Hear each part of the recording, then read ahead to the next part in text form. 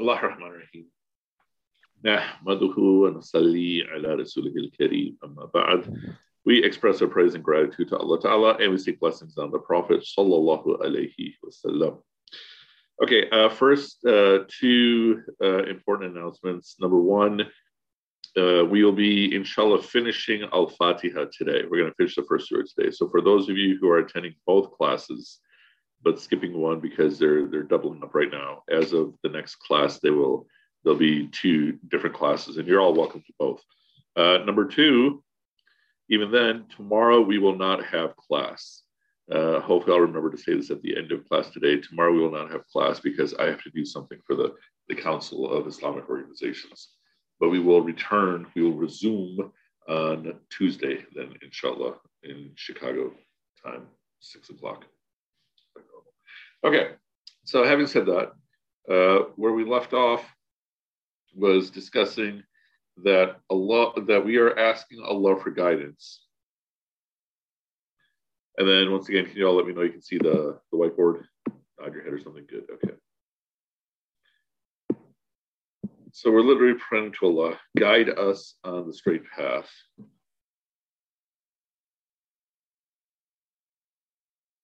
Guide us on the straight path. So we spoke about the idea of the straight path yesterday. We also spoke about the idea of we, is this whole surah we are speaking as a we. And we also spoke about the idea of asking for guidance or asking for anything. So now let us define what is the straight path. Guide us on the straight path, the path of those whom you have favored. Those whom you have favored, not of those who have anger on them, not of those on whom is anger, nor of those astray.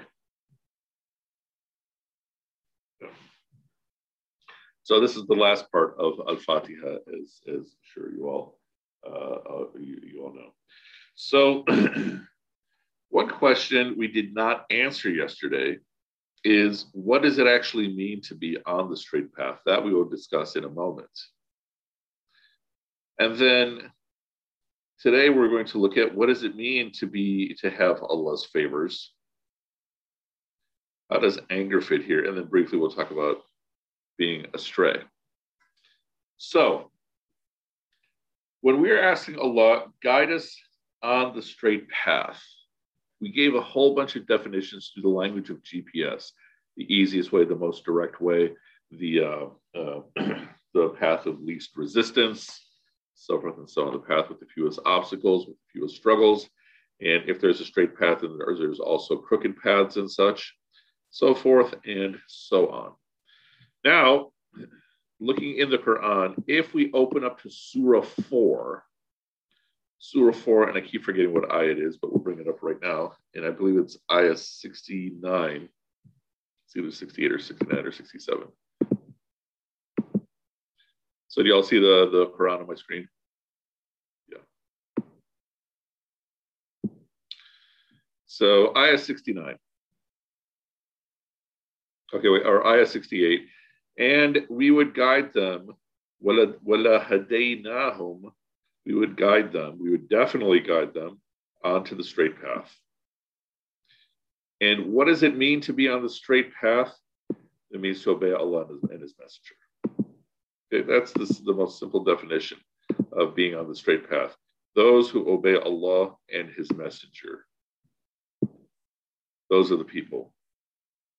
And then in the course of being on the straight path, there's 4 types of people who are there. The messengers, the truthful, those who bear witness to the truth, and the righteous. The messengers, Nabiyyin, the truthful, Siddiqeen, those who bear witness to the truth, shuhada, and the righteous, the salihin. Nabiyyin, siddiqeen, shuhada, salihin. Now, we're going to define these in a second, but a shortcut to getting on the straight path is to put yourself in the company of these people. What excellent companions these are. وَحَسُنَ أُولَٰئِكَ رَفِيقًا. So, let me switch back to whiteboard. Okay. So we're saying on the straight path. What is the straight path? It is to obey Allah and His Messenger.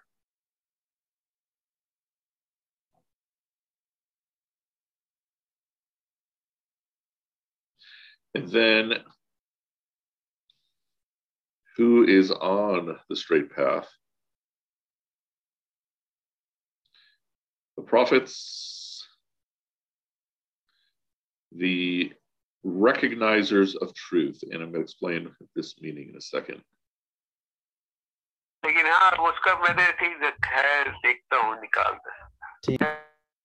So, okay. And then what is translated as the martyrs, and then the righteous.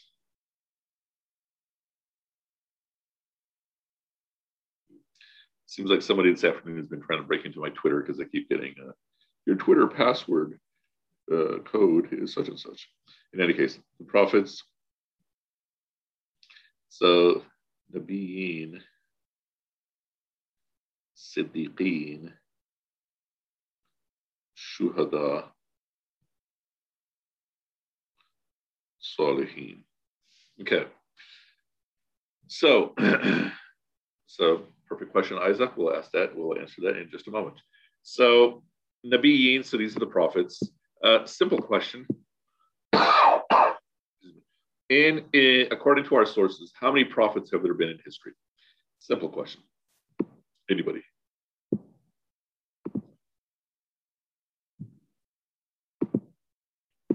$124,000. 124,000. Now, the question that is a little bit more difficult, how many messengers have there been? But let's define a messenger first. A prophet is anyone who has been appointed by Allah to call their people back to Allah and also live what it means to turn to Allah. So a prophet is anyone who's been appointed by Allah with the assignment of calling their people to turn to Allah. And that prophet also has to be the model of what does it mean. And the messenger is a prophet with all those responsibilities who also receives scripture of some sort, a book to deliver to their people. And so, yes, Basser, you're correct about 300. iPhone FFW9E5YKXKN. I guess that's the name that your family refers to you by. Yes, you are correct. 313 messengers. We're saying potentially that there have been 313 books in the history of Islam, of which the Quran mentions about 2 dozen prophets in about half a dozen books. But we're saying that there's this many, meaning every single inch of the world has received a prophet, and just about every place in the world has received messengers. So where do I get this number from? What source? This is all the hadith literature. So the 124,000 comes from the prophet, peace be upon him, on the night journey, when he is saying he led all the prophets, and there were 124,000 people there. So that line, I can't be in the company of them, at least not in waking life. Perhaps in sleeping life, I can have dreams of them. But then Siddiqeen, what does it mean to be Siddiq? Siddiq means that you are so truthful that you recognize the truth when you see it and you embrace it immediately. So Siddiq means you are so truthful that you recognize the truth when you see it and you embrace it. You embrace it immediately. So Abu Bakr, his nickname was a Siddiq. And a couple reasons. One is that the Prophet says, peace be upon him, just about everyone asked questions before entering Islam. Abu Bakr didn't ask any questions. He just entered right away. And another is that when the Prophet, peace be upon him, returned from the night journey, and he's telling everyone what he just did, some people are thinking this is the most preposterous claim of them all.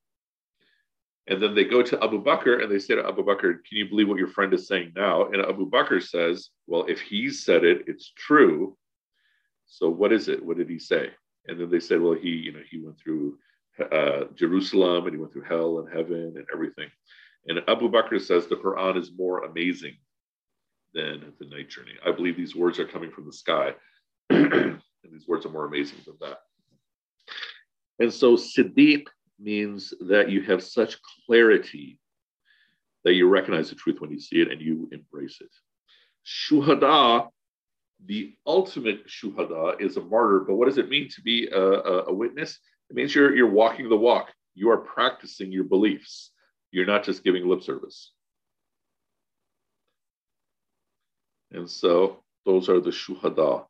And then the salihin, the salih is not just someone who's righteous, but someone who is so righteous that people feel compelled to be upright just by being in their company. So let's say Khurram is hypothetically one of the salihin. Any of us who hang out with him, we just feel compelled to be more upright just by being in his company. So these are the people you would find on the straight path. And a way to think of this is these are three different definitions of what does it truly mean to be religious.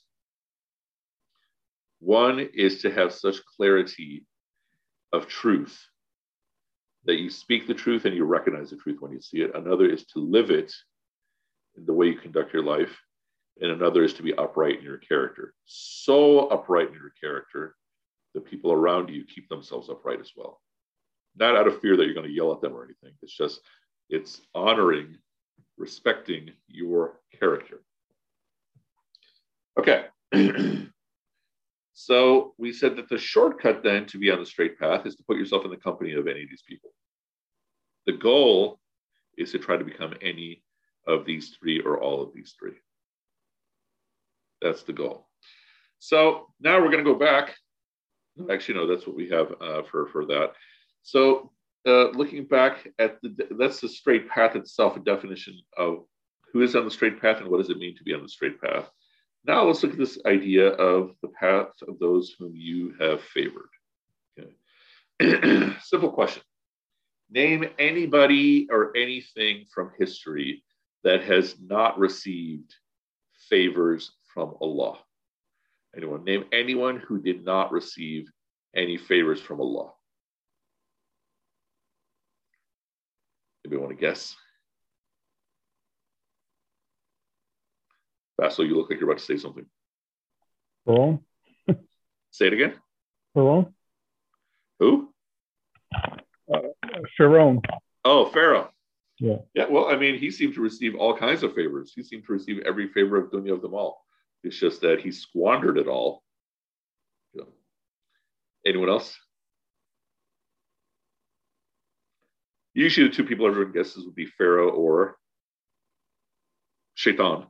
But Shaitan also had all kinds of favors, but squandered his favors as well. So it's sort of a trick question. We're saying that there's no one in history who did not receive favors from Allah, which means especially that you and I have received favors from Allah, hence the point of the gratitude assignment. Which means what? If I'm asking Allah to put me on the path of those whom He has favored, one way we're defining this is open my eyes. Show me the favors of my life. Guide me to see what you have given me as favors. Good. Another way to define the path of those whom you have favored, to define guidance itself, is if I'm asking to be guided, then by definition, I'm already guided. If I'm saying to Allah, Ya Allah, please guide me, then by definition, the fact that I'm turning to Allah means I've already started the process of guidance.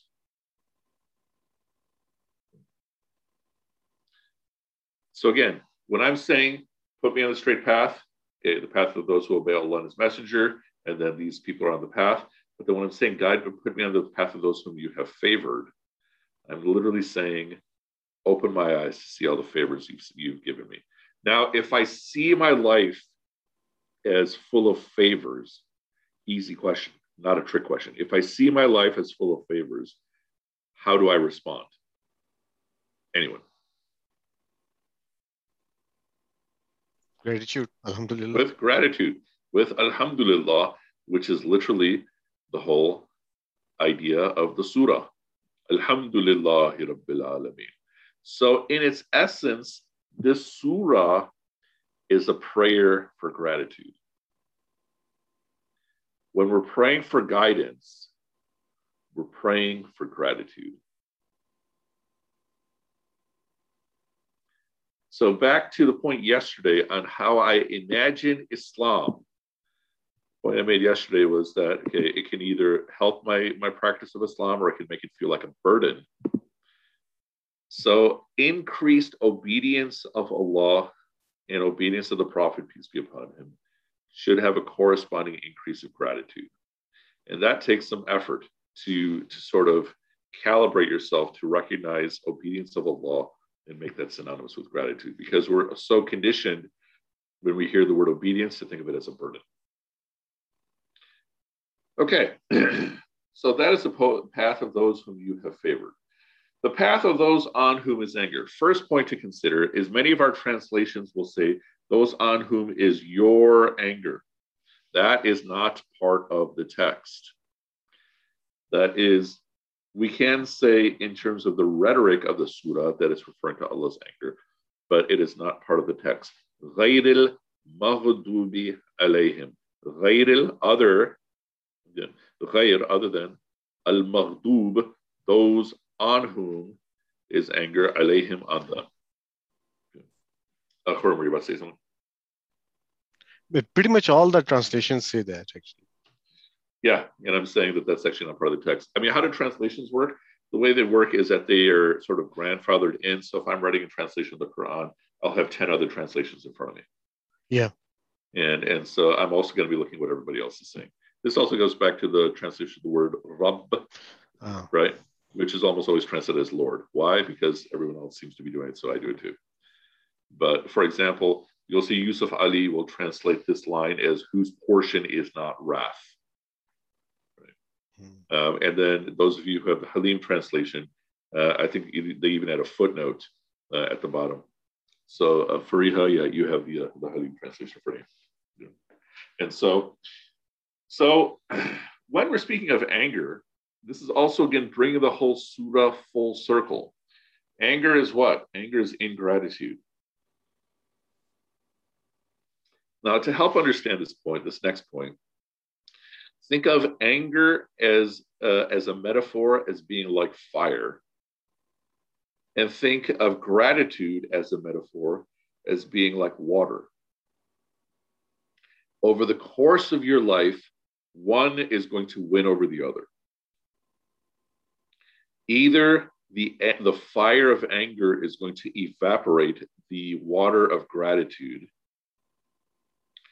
or the water of gratitude is going to extinguish the fire of anger.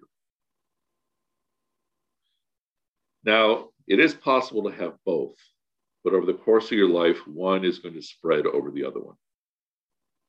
And thus it becomes especially important to keep cultivating your gratitude, to keep nurturing and growing your gratitude to Allah. So when we're speaking of not of those on whom is anger, there's also an additional point here, and that is about what we call adab. So Arabs, how do we define adab?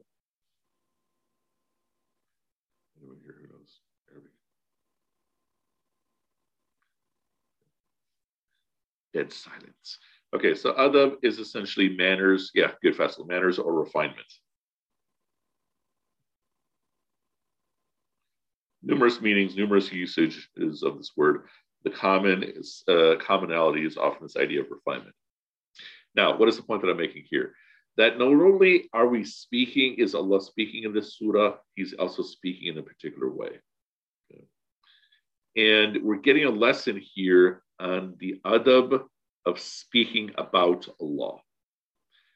Now, what is the point here? I think you all understand, for example, that in English, if I'm going to be making reference to Allah, I'm going to use a capital letter, right? That seems to make sense, even though in Arabic there's no capital letters.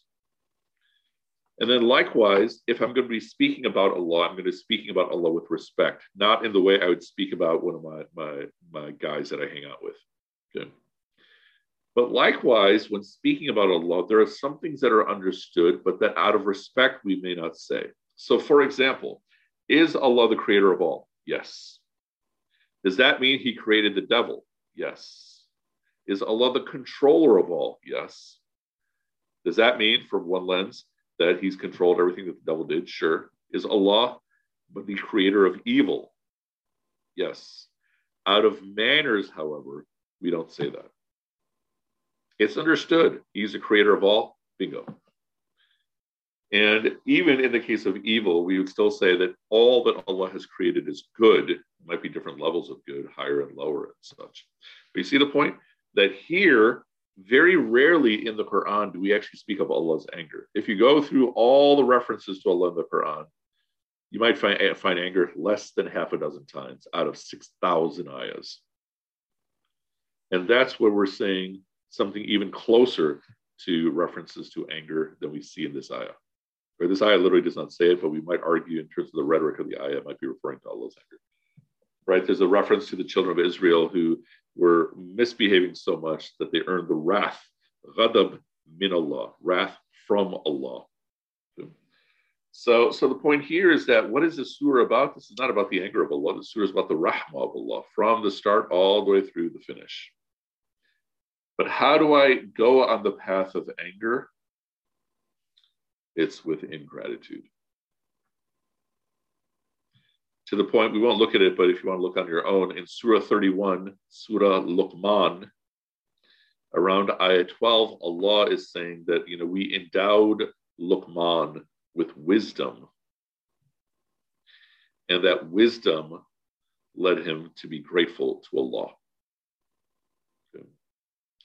So Surah 31, around Ayah 12 and 13. And so then we have the third way to describe the straight path, which is the people who are just lost. Not even a matter of gratitude or ingratitude, they're just completely lost. So what are we saying then? That fundamentally, what is al-Fatihah? Al-Fatihah is a prayer where we are speaking to Allah on behalf of everyone else, and we're asking Allah, by asking Allah to be on the straight path, we're asking Allah, increase me in my obedience to you and show me all the good that you have given me. Guide me to be able to see it. So in the most simple sense, al-Fatihah is also a prayer for gratitude. Okay, any questions about any of this? So I love the way that you've explained this. This is beautiful. And it resonates very well. So I have a couple questions around this. First of all, how accepted is this idea, this presentation that this does not really mean Allah's anger? And, is there room for it to really be open? Can it potentially mean Allah's anger and not, our own ingratitude or anger? So the way the math would work is that if I'm responding to Allah with ingratitude, what would Allah's response to me be? And so a common reading would be the anger of Allah, right? And so the key point that I'm saying is not that this is saying Allah does not have anger, but that the literal text does not say it. But we can still argue soundly that in terms of the rhetoric of the whole text, He's the one who is most merciful. He's the master of the day of judgment. He's the one who guides us on the straight path. He's the one who favors. Therefore, it's also speaking of his anger, right? But it's his anger as a consequence. Make sense? Or you if get a second question? or if we are, or someone is angry, or if a person has anger, that person ultimately perceive any response from God as a response in anger. Yeah, that's very commonly the case. Yeah, definitely. Like I mentioned before, that what I perceive of Allah in my heart will manifest in terms of how I look at how life is happening. And if I see Allah as angry with me, then that's how I'm going to interpret big and small events. And maybe after a year or a few months, when you are calmed down and you reflect back, you may see those events completely differently. Yeah, very much so. So my other question was about shaitan. How you said that Allah controls shaitan. I thought that the idea was that he has free will as well, and so why is that you said that he controls them? So a way to think about this is if we were to look at reality through POVs. Yeah, let's add another one. So let's say we have the Allah perspective, the me perspective, the Shala perspective, but we're focused on me. Okay. So in this dunya,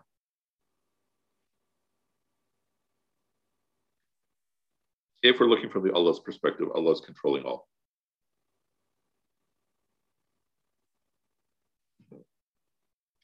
If it is possible to have an Allah perspective, and somehow it is not a contradiction that he is allowing all as well.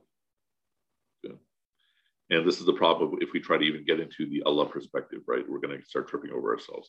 But from my perspective of me, so in my head, I am making choices, right? Free will. Okay. But now from Shala's perspective, looking at me, either Omar is making choices or Allah is controlling. It's the same thing. It can be a combination of both of these too, right? Sure, but the key point I'm making is that it's entirely possible that from your perspective, I'm 100% controlled by Allah. See what I'm saying? That what are we effectively saying? I can never get out of my head, and I can never get into someone else's head. And so what's motivating my choices, from your perspective, it's irrelevant, except you're seeing the choices themselves. Yeah. So all this is different types of POVs, different types of subjectivities. But what we are saying is that potentially, from the Allah perspective, he is controlling all. So one level, we're arguing that Shaitan is fulfilling the exact script that Allah has written for him. That's literally the complaint that Shaitan makes to him. He says, because you made this happen to me, I'm going to sit on straight path and take down your followers, right? But if we were to get inside of Shaitan's head, he's the one who's making his choices. Right? He's the one who's driven by jealousy. He's the one who's arrogant, so that he's not going to prostrate, and he's the one who's not going to ask for forgiveness, so forth and so on. And I believe that at that time he was definitely very angry too. Yeah. So that's an anger element. Yeah, anger and gratitude. Shal, does it make sense? Yeah, it's a lot to process. I think so. I'll have to think about it. Yeah, I mean, if the only thing a person takes from this screen is that we are making our own choices, that's sufficient for what you need in terms of going through life. The benefit of belief that Allah controls all, we find this in Surah 57. When we talk about fate,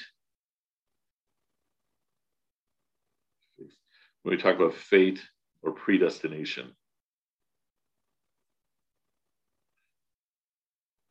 And it's in Surah 57, which is Iron al-Hadid, around ayah 20. We're taught that whatever of loss that happens to you and whatever of ease or fortune that you gain, it's pre-written. And what does that allow us? It helps us in coping with life.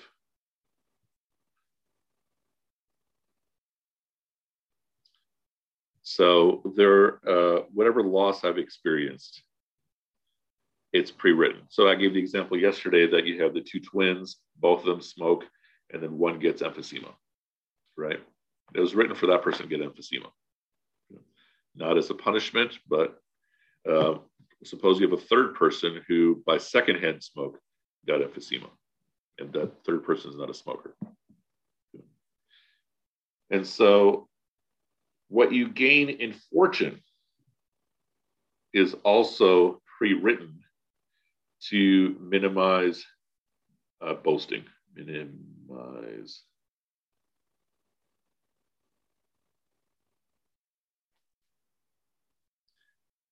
And so the point here is that imagine you have four people who have equal credentials all applying for the exact same job. One person gets the job because their application just happened to land at the right time in the employer's eyes. So that was written. And so there is a benefit to belief in predestination for those things that are outside of your control.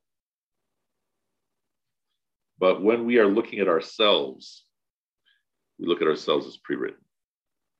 Nevertheless, or we look at ourselves as free will, but nevertheless, suppose we have two people, two twins, and separately, two people who look like they're in need walk up to them. My joke, like, they look totally like they haven't taken a shower in 2 weeks, totally dirty, smell bad. And so I interpret that, okay, they're probably undergrads. But the point is that two people come to them in need. And each of these two twins gives $5 to that person who came to them. Yeah. So this person gave $5 to that person. This other person gave $5 to that person. Okay, so we have two twins, twin A and twin B. Each person gave $5 to these respective people in need. Now, the first person, here, let's make it even easier. Okay, so we have two people. We have Isa and Alina. Isa is walking down the street in one place. Alina is walking down the street in another place. Somebody walks up to Isa, says, I need help. Somebody walks up to Alina and says, I need help. Isa gives her person $5. Alina gives her person $5. Now, for whatever reason, the person who Isa gave money to was so inspired that they saved $250 of that, and they gave $250 to someone else. Whereas the person Alina gave her money to wasn't as inspired, and they consumed the whole thing. So Isa is getting rewarded for giving $5 to her person. Plus, she's getting rewarded for inspiring that person to give of their own wealth. But that person being inspired, that was God's will. See what I'm saying? That even if I'm doing something, the consequences of my action, I'm making my choice, but the consequences are in God's will. And so it could be that I do an action that I thought was irrelevant, but inspired a whole wave of people to do good. And thus, I get rewarded for all the people I unintentionally inspired. So all that inspiration is God's will. So God will never give me less than what I have earned, but he may give me much more. Make sense? Requisite nods. Yes, makes sense. Yeah. Shall you hit another question? You were talking about free will and making choices. Who was? So who's speaking? Oh, Judy, are you speaking? About free will and making choices. I simplify it when you have kids. I tell my kids, God gives us a circumstance. Uh-huh. And 100% of the time we have to show up and give 100% effort. Yeah, I would agree with that. Yeah.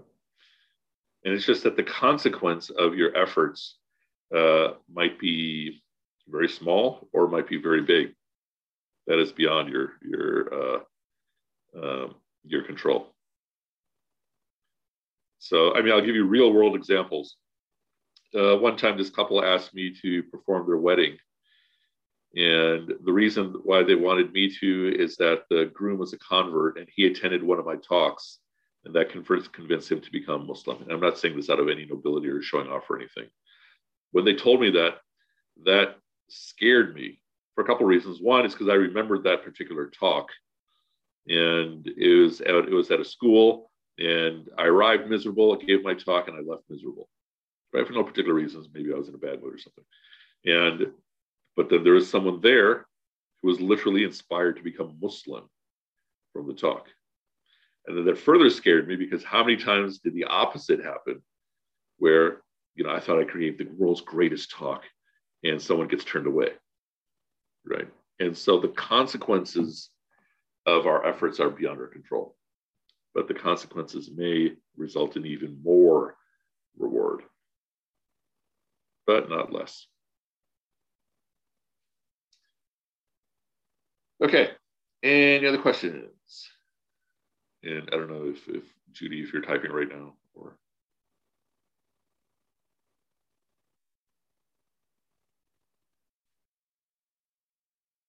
Okay. In any case, so we're now finishing al-Fatihah. We don't have any new homework assignments yet. But just a reminder again to everyone, we do not have class tomorrow. Tomorrow, Monday, Chicago time, which is when we would normally have class, we do not have class because I have to go do a thing for the Council of Islamic Organizations. We will reconvene on Tuesday, inshallah. And we will then begin al-Baqarah. Our ideal is to get to ayah 39 of al-Baqarah. We may or may not even get to half of that, which is fine. But we're slowly and steadily building a complete picture of reality and engaging with Allah Ta'ala and such. Okay, no other last questions? Righty. Subhanakallahumma wa bihamdika nashhadu an la ilaha illa anta nastaghfiruka wa natubu ilayk. Subhanakallahumma bihamdika nashhadu an la ilaha illa anta nastaghfiruka wa natubu ilayk. Subhanakallahumma, glory to you, Allah. Wa bihamdika, praise and gratitude are to you. Nashhadu an la ilaha illa anta, we bear witness there is no God but you. Nastaghfiruka, we seek your forgiveness. Wa natubu ilayk, and we turn to you. Okay, now let's all reward you all, inshallah. Hopefully this is all continuing to be of some sort of benefit. And we'll see you in 2 days. Wassalamu alaikum wa rahmatullahi wa barakatuh. Thank